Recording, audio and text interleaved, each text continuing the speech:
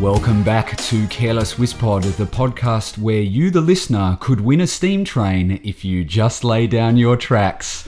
I am, as always, Jeremy, and with me, as always, is... I'm Gary. Welcome back. Welcome back. To Careless Whisper. I'd say your dreams were your ticket out, but I've used that joke already on a previous episode, so...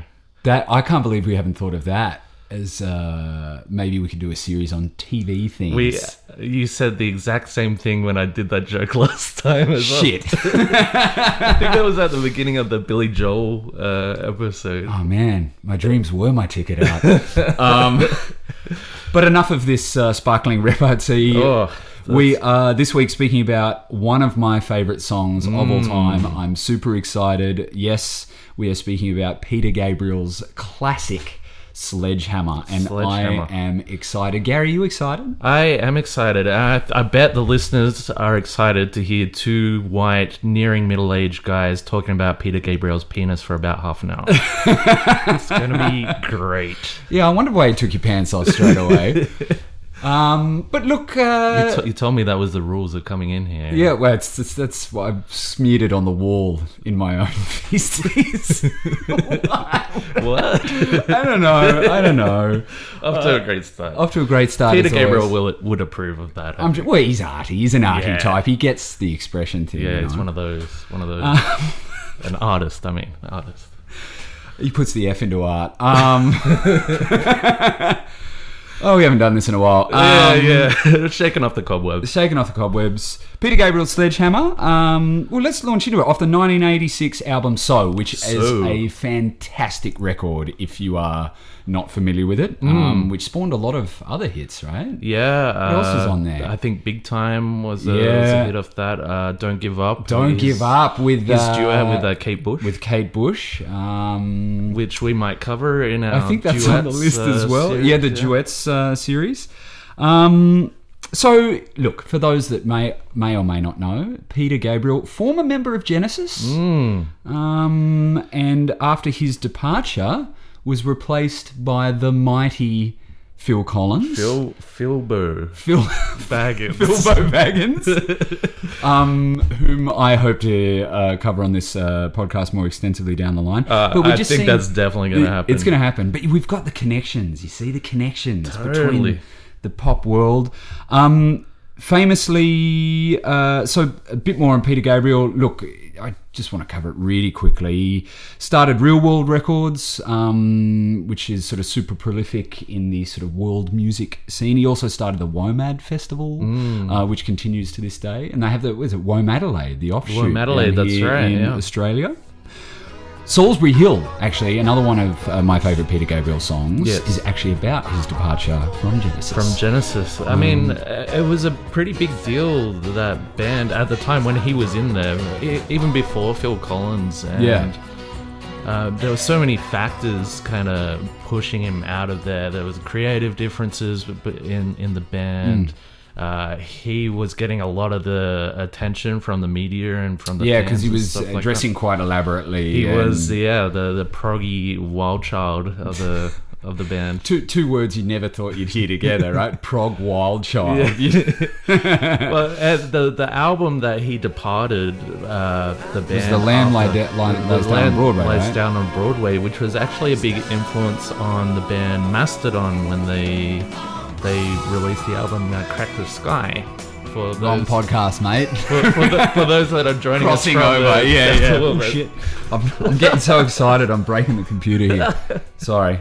But speaking of Phil Collins a little bit more, well, I mean, it was interesting. So after Peter Gabriel left, they sort of weren't really sure if Genesis would sort of be able to continue after The Lamb Lays Down on Broadway. Well, but they sort of changed direction and sort of became more popular than ever, right? So it sort of worked out well for everyone, you know what I mean? With stuff like I Can't Dance and Invisible Touch. What a tune. And all that kind of stuff. Bangers, Gary. Bangers. Yes. Stone cold bangers. No mash, just bangers. Well, interestingly enough, just on that, so in this song, we'll talk about it a bit more, they used, Peter Gabriel used the legendary Memphis horns. Horns. On this song. And that apparently led to criticism that he was trying to copy Phil Collins, who used horns on Sussudio, and Easy Lover, all that kind of stuff. Gabriel said that this was never his intent and that it was more of an influence on Collins. I love that kind of little bit of friction, that little bit of tension between the two. It's great. But yeah, the horns section... Horny! Rather than trying to copy Phil Collins, Peter Gabriel claims that he was using the horns to kind of get like a 60s soul sound, kind of like the bands that were on Stax Records, which is... we'll kind of touch on later. Yeah, touch on later. And that was sort of a big influence behind this song. But before... It was that and seeing Otis Redding play live in 1967. Yeah. Imagine that. You see Otis Redding play live. Damn. But look, needless to say, before we go there, we'll just talk about charts real quick. Needless to say, it did quite well. Hey, do we need a name for the charts segment? Seeing as it's in pretty much every episode. Yeah. Let's chart a course. Sure. Into this podcast. There's already a podcast called Who Charted, so we can't use that one. Evil geniuses. Who charted? Chartreuse. Chart me up. Chart me up. Chart me off. Chart me off. That's our other private podcast. Yeah. Chart me up. Once you chart me up, you never stop. Let's call it Chart Me Up. There we go. Welcome to the inaugural Chart Me Up. Well, the first time it's been called that. It was number one. Is number one. Thank you for listening. That was Chart Me Up. I've got to get a theme song for that too. Yeah. Yes. So Sledgehammer itself was number one in Canada for 4 weeks. It was number one in the US, right? It was number one in various US charts, including the Billboard 100. I just got a number 4 in the UK. 4 in the UK and 3 down under in Australia. Not too sure. I wonder. I should have looked up who beat him out. You're a 3 down under. I've been talking to my ex-wife. I just couldn't resist that. I had something else on it. It was his only number one song on the Billboard 100 charts. Genesis had their first number one with Invisible Touch shortly before that's right. Peter Gabriel did. But did he knock them off? I believe he did knock Genesis off the charts. I don't have the info. Yeah, I'm sure I read it. I forgot to write it down. Not to worry. And that was Chart Me Up. Chart Me Up. Because, if you chart me up, never stop. Never stop. Charting. You make a grown man cry. Let's get into it. Let's get into the song. Brown Sugar. So yeah, inspired by sort of 60s soul stuff. So inspired by it. The Stax Records sound that he had Wayne Jackson. Yeah, so of the Memphis Horns. Now the Memphis Horns appeared on pretty much every recording for Stax that included a horn section. Yeah, they were basically the house band. Yeah, they were the horny horns, the horny house horns of Stax Records. So, I mean, if you go and look at the number of Stax records with horns on them, that's a hell of a lot of records. I tried looking for this info. It's sort of hard to find, yeah. But do you think that he played on Elvis at Stax? Wow, okay. We both really like, I don't know, that's a really good question. I mean, I'm sure there would be some, there's some real soul heads. They love that stuff. I'm sure that someone out there would know it. They wouldn't listen to this podcast, obviously. Obviously not. If anyone knows the answer to that question, feel free to write in and let us know. Yeah, send us a link. But aside from the mighty Memphis Horns, they had some pretty crazy players on this. Manu Katché on drums, played with Eurythmics. Oh. Right. Tears for Fears, Sting, Simple Minds, Dire Straits, Tori Amos, and Ryuichi Sakamoto, who I really want to mention, of Yellow Magic Orchestra, who I've been listening to a lot of recently. I love Yellow Magic Orchestra. Tony Levin on bass, who is a well-known session dude, played on over 500 albums. Wow. That's insane. But I've got a list here. It's like Cher, Asia, Alice Cooper, John Lennon, Stevie Nicks, Pink Floyd, Paul Simon, Dire Straits, Lou Reed, David Bowie, Tom Waits, Buddy Rich, Todd Rundgren, Seal, Warren Zevon, which is a favourite of mine, Brian Ferry, Yes. He's toured with Peter Gabriel, obviously, Paul Simon, James Taylor, big player. And that's only part of the list that I just read out. Like, he's played with everyone.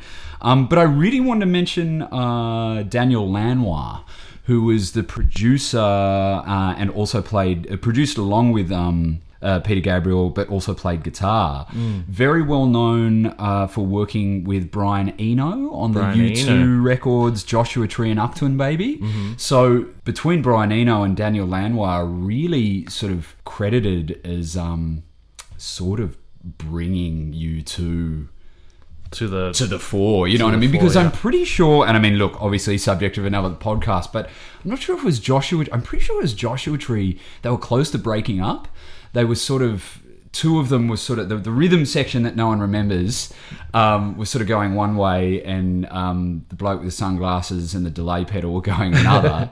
And apparently that edgy guy. Yeah, the edgy guy. Daniel Lanois sort of, they navigated a way that they could sort of fuse these two sounds they had and sort of brought them together. But just keeping on that topic for a second, little did you know the Edge here we go. From U2 actually invented edging. If you don't know what edging is, we're gonna wait. Go look it up. Google it up. Google it. Yeah, Google it. Wait till Monday. We'll wait. Yeah, Google it at work. You're back. You're back. Yeah, how was that? Yeah, no, I've never tried it either. People were reading it and then they were stopping. And then they read it again and they stopped. They stopped. Yeah. They got right to the end of the sentence. Right to the end and then they stopped. Just before they hit the full stop there. But aside from that, Mr. Daniel Lanois done stuff with Emmylou Harris, Willie Nelson, Brandon Flowers. He's also done a great record that you should check out called Black Dub, which he did with a singer, Trixie Whiteley, who is the daughter of a blues guitar player named Chris Whiteley, who's sadly left us, but did some amazing sort of slide guitar work. So very, very sort of respected and broad sort of production credits for Mr. Daniel Lanois. There are so many musicians on this track, and I just wanted to bring up someone. You got more. There's more. Oh, wait, there's more. Yeah. P.P. Arnold, one of the backing vocalists. Her real name is Patricia Ann Cole. She was an American soul singer who was quite successful in the UK. She had a solo career and released singles with a choir that she was part of, but she also performed on tracks by Small Faces, Nick Drake, Dr. John, Roger Waters, and more. And she was on the original recording of Jesus Christ Superstar. Wow. Well. Mark Rivera brings us into our recurring segment. We haven't done this segment since, I think, episode 1, and it's Sax Appeal. So he played the sax on the track, but he's mostly known for sax, but he's a multi-instrumentalist. He plays flute, does vocals, does keys, guitar, percussion, and more. He's most known for his work with the old Saint Billy Joel. Our Lord, long may he reign. He also played with Hall & Oates, Billy Ocean, Simon and Garfunkel, John Lennon, and Ringo Starr. So pretty much everyone on our list. Yeah, right. Basically. Cool. The only other person I had info on was Wayne Jackson, who we kind of covered, but that would be part of Sax Appeal, surely. Sure. Well, he was a trumpeter. Still horny. Still very horny. Yeah. And he played a brass instrument. But not only was he part of the Stax band, he played in the Marquees. He most notably played sessions and toured with the likes of the Doobie Brothers, Al Green, Neil Diamond, Dusty Springfield, U2, and more. What a career. Yeah. Oh, the only other thing I wanted to say about Daniel Lanois was he did a song for Red Dead Redemption 2. Oh, wow. For all your video game fans out there. Yeah, so just like to keep it, relevant for the kids, I do love that game. I want to talk about the lyrical content for a moment, if I may. Oh yes, getting back to Peter Gabriel's dick, which which we were intent on writing at the beginning of this podcast. This is a sexy song, isn't it, Gary? It is. I'm got half a chub on just thinking about it. I know. Oh, that's right. Yeah. We know, Gary. We know. You're staring intently at it. Yes. Yeah. No. Well, I need to get the magnifying glass. Oh. Gabriel said regarding the theme of the song, this is a great quote. Sometimes sex can break through barriers when other forms of communication are not working too well. I had that exact same quote. Now, I say that at work and HR get involved. Sure. Peter Gabriel says it. Musical genius. It's just double standard. It's just the double standard. Sorry, I'm still recovering from that magnifying glass burn. So. Well, it is a sunny day. It is. But let's. Have you got some lines from the song? I mean, you can have a steam train if you just lay down your track. Mm-hmm. You could have a big dipper dipping. Yeah. You have a bumper car bumping. I want to be your sledgehammer. Actually, there's a great live video. I think if you YouTube Peter Gabriel Sledgehammer live, the first one I think is from like 93, 94, and he's in like this kind of weird sort of jerkin is the only way I can describe, which is suitable. It's suitable, and this is like a big stadium, and he just runs down the front, and he is just thrusting his crotch away. Do you know who likes jerkins as well? The Edge. Calling it back. So and it's interesting though, because Peter Gabriel, he's not exactly what I would see as a sexual symbol, is he? No, really. No, but, he doesn't flip my switches. No. I mean, he's not an unattractive man. Sure, but not my type. I go for more, Jeremy looking pop stars. Yeah. Anyway, what were we talking about? Yeah, good point. Speaking of callbacks, so this was nominated, I think, for 3 Grammys, but for Record of the Year was snubbed via Stevie Winwood's Higher Love, which you may remember. That's right. We covered that in episode 3. Previous episode. But needless to say, and I think this is a beautiful segue, it cleaned up in the video category. Oh, it sure did. I've got some award information about the video. Such a big part of this song's success and the reason we love this song is the video.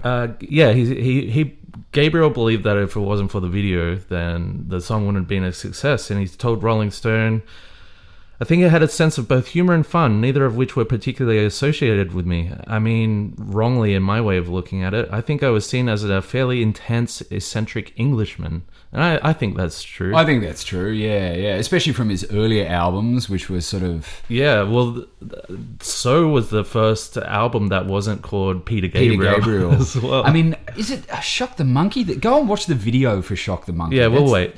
Yeah. See what I mean? Like, you can understand why he was called an eccentric Englishman. But anyway, let's talk about the video. Sure. What do you got, Gary? Give us the goss. All right. You are the video king. There is a lot of information about the video online. It was directed by Stephen R. Johnson, who directed videos for Dire Straits, who we've covered, Talking Heads, Oingo Boingo, Crowded House.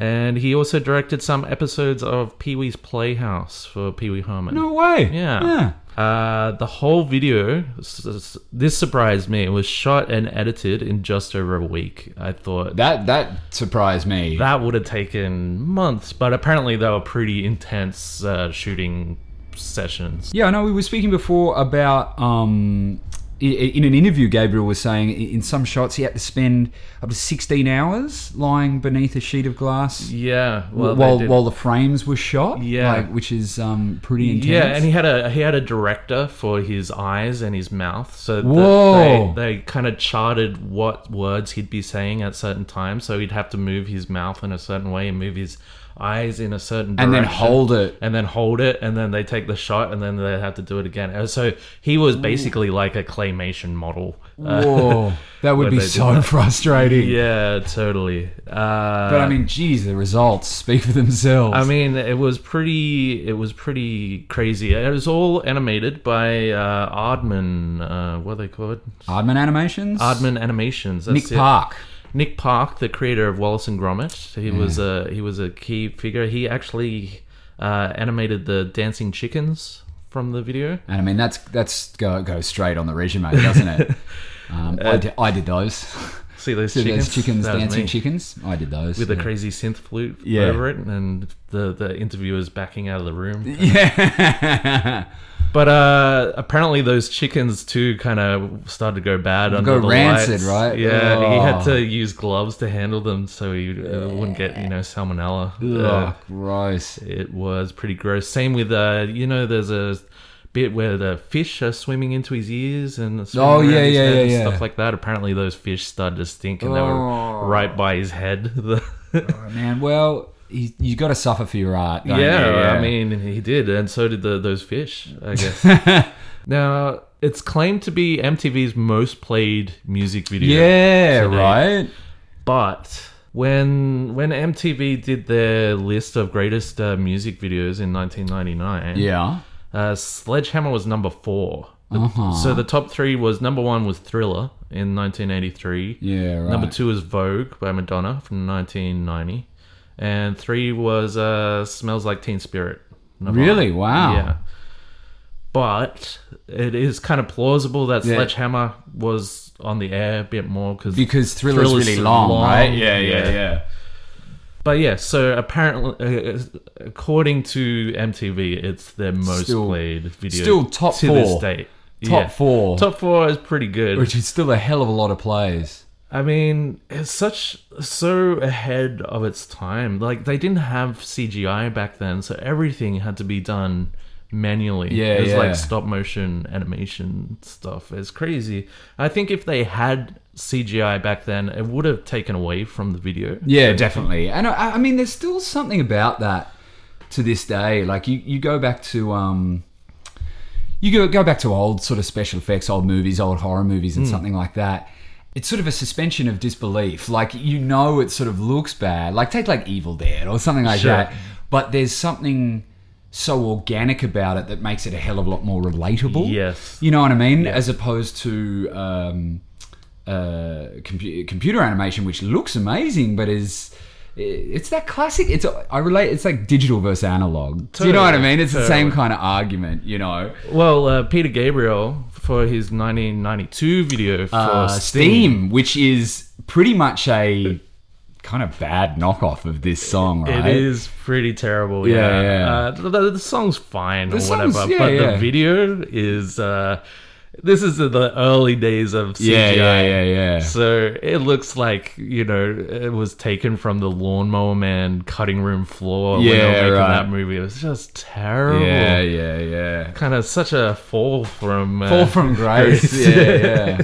Let's see. What else? Did I have anything else? Oh yeah, Aardman Animations also did the video for Big Time off of So. Oh, did they? Yes. Oh, right. Okay. It's a very similar kind of style. I watched it as research, and I kind of found it a little messier than Sledgehammer. It wasn't quite as inspired as Sledgehammer. As Sledgehammer was, and I think the only other little bit of info I had was that Peter Gabriel's daughters, and Anna Marie and Melanie, were both in the video towards the end when they've got when they got the backing singers. Right. Oh, cool. And stuff like that. That's pretty much all I've got. Well, that's the video. Is it time for the money shot? Let's ask the Edge. He says we'll get close to it and then we'll wait for a little bit. So we'll wait. So how's it going? Yeah, really weird with this Irish bloke batting off in my house. The Money Shot. The Money Shot. Let's do it. Let's do it. So let's start with it. Seeing as mine is quite broad, and you said yours is quite specific. So yes. I love all of this song. My favorite, the Money Shot for me, is the outro once those backing vocals come in. If you shelter me, I'll shelter you. And it just keeps ramping towards the end. That sort of big finish. That's my favorite part of the song. It always gives me chills when I hear that. Wow. So that's my Money Shot. For me, I said, it's very specific. I was gonna say the fluty. Ooh, that is good. Over the dancing chicken part, I really like that flute. Yeah. But it's just after that when they're coming back into the final verse. So right before the backing singers come in, when Peter Gabriel says, "I kick the habit." That one. Yeah. Right before that, there are two really distinct snare hits. Oh, ba. Yeah. I kick the habit. Yeah. That is my Money Shot. Sick. I have no idea why. There's just something about that moment in the song. But it's just such a good rhythmic hook. It just grabs you, you know. I really like that part of the song. Listeners, what's your Money Shot? Yeah, for this song? Tell us. Tell us. Stop holding out on us. Stop edging. Or don't. Let it, or don't, whatever floats your boat. But let it all go. Let it all over us. It'll be worth all over our ears. Yeah. It'll be worth it. It'll be just as satisfying as actually edgy. Well, that's all we got time for. Great episode. Yeah, that's it. Good work, team. Good work. Yeah. I think. How do we usually get out of these things? We do the next song. That's we a good figure idea. out what the next song is. All right. That sounds like a good idea. Do you have a zany Rube Goldberg machine type device for picking the song this time, Jeremy? I don't, but I thought we'd get the Edge to help us with that today. All right. So if I'd Edge, can you come in here for a minute? All right, let's. Oh my god! that was me. Let's get these down here. Hey. Oh. That looks well worn. I'll say that. It's like a delay pedal.